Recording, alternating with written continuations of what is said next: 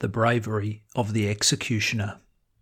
The modern self-aware professional has come to accept that they are fallible vessels with a finite capacity, a limit of how much they can hold in their head, on their shoulders, before spontaneous combustion occurs. So Time Management 101 involves firing something from your to-do list, from your day and your mental, emotional real estate. A client or colleague that doesn't pay or just sucks the life force from you. A task that used to pay bills or that built experience back when, but is now just habit without adequate or foreseeable return. A process not worth its weight anymore. We're pretty good at spotting the fruit rotten on the branch, the stuff that's well past its use-by date, and logic demands that you cull it. It's stinky. Off.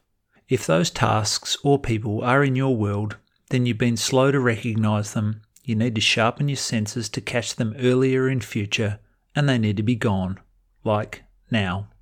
We're somewhat less proficient at spotting the about-to-turn fruit. That, superficially, looks okay, but on closer inspection really has no bright future, is past its best, and any value is on the downside of the curve. These about-to-be mooches of your time and thought often give you subtle emotional signals. It just doesn't feel right. Something's different.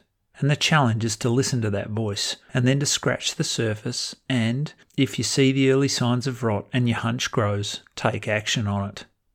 The really challenging bit, though, is bud thinning. Stripping fledgling, healthy, but surplus or variegated or non-desired things from your world to make room for the growth and thriving of the genuinely long-term valuable.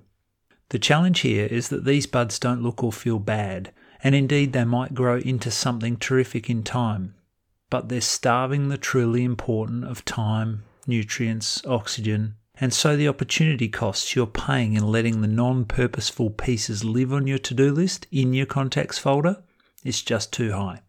Great time management isn't just smacking the obviously rotten off the branch, it's actively removing the healthy but non-aligned to enable the small handful of genuinely powerful people, processes and plans to dominate your days.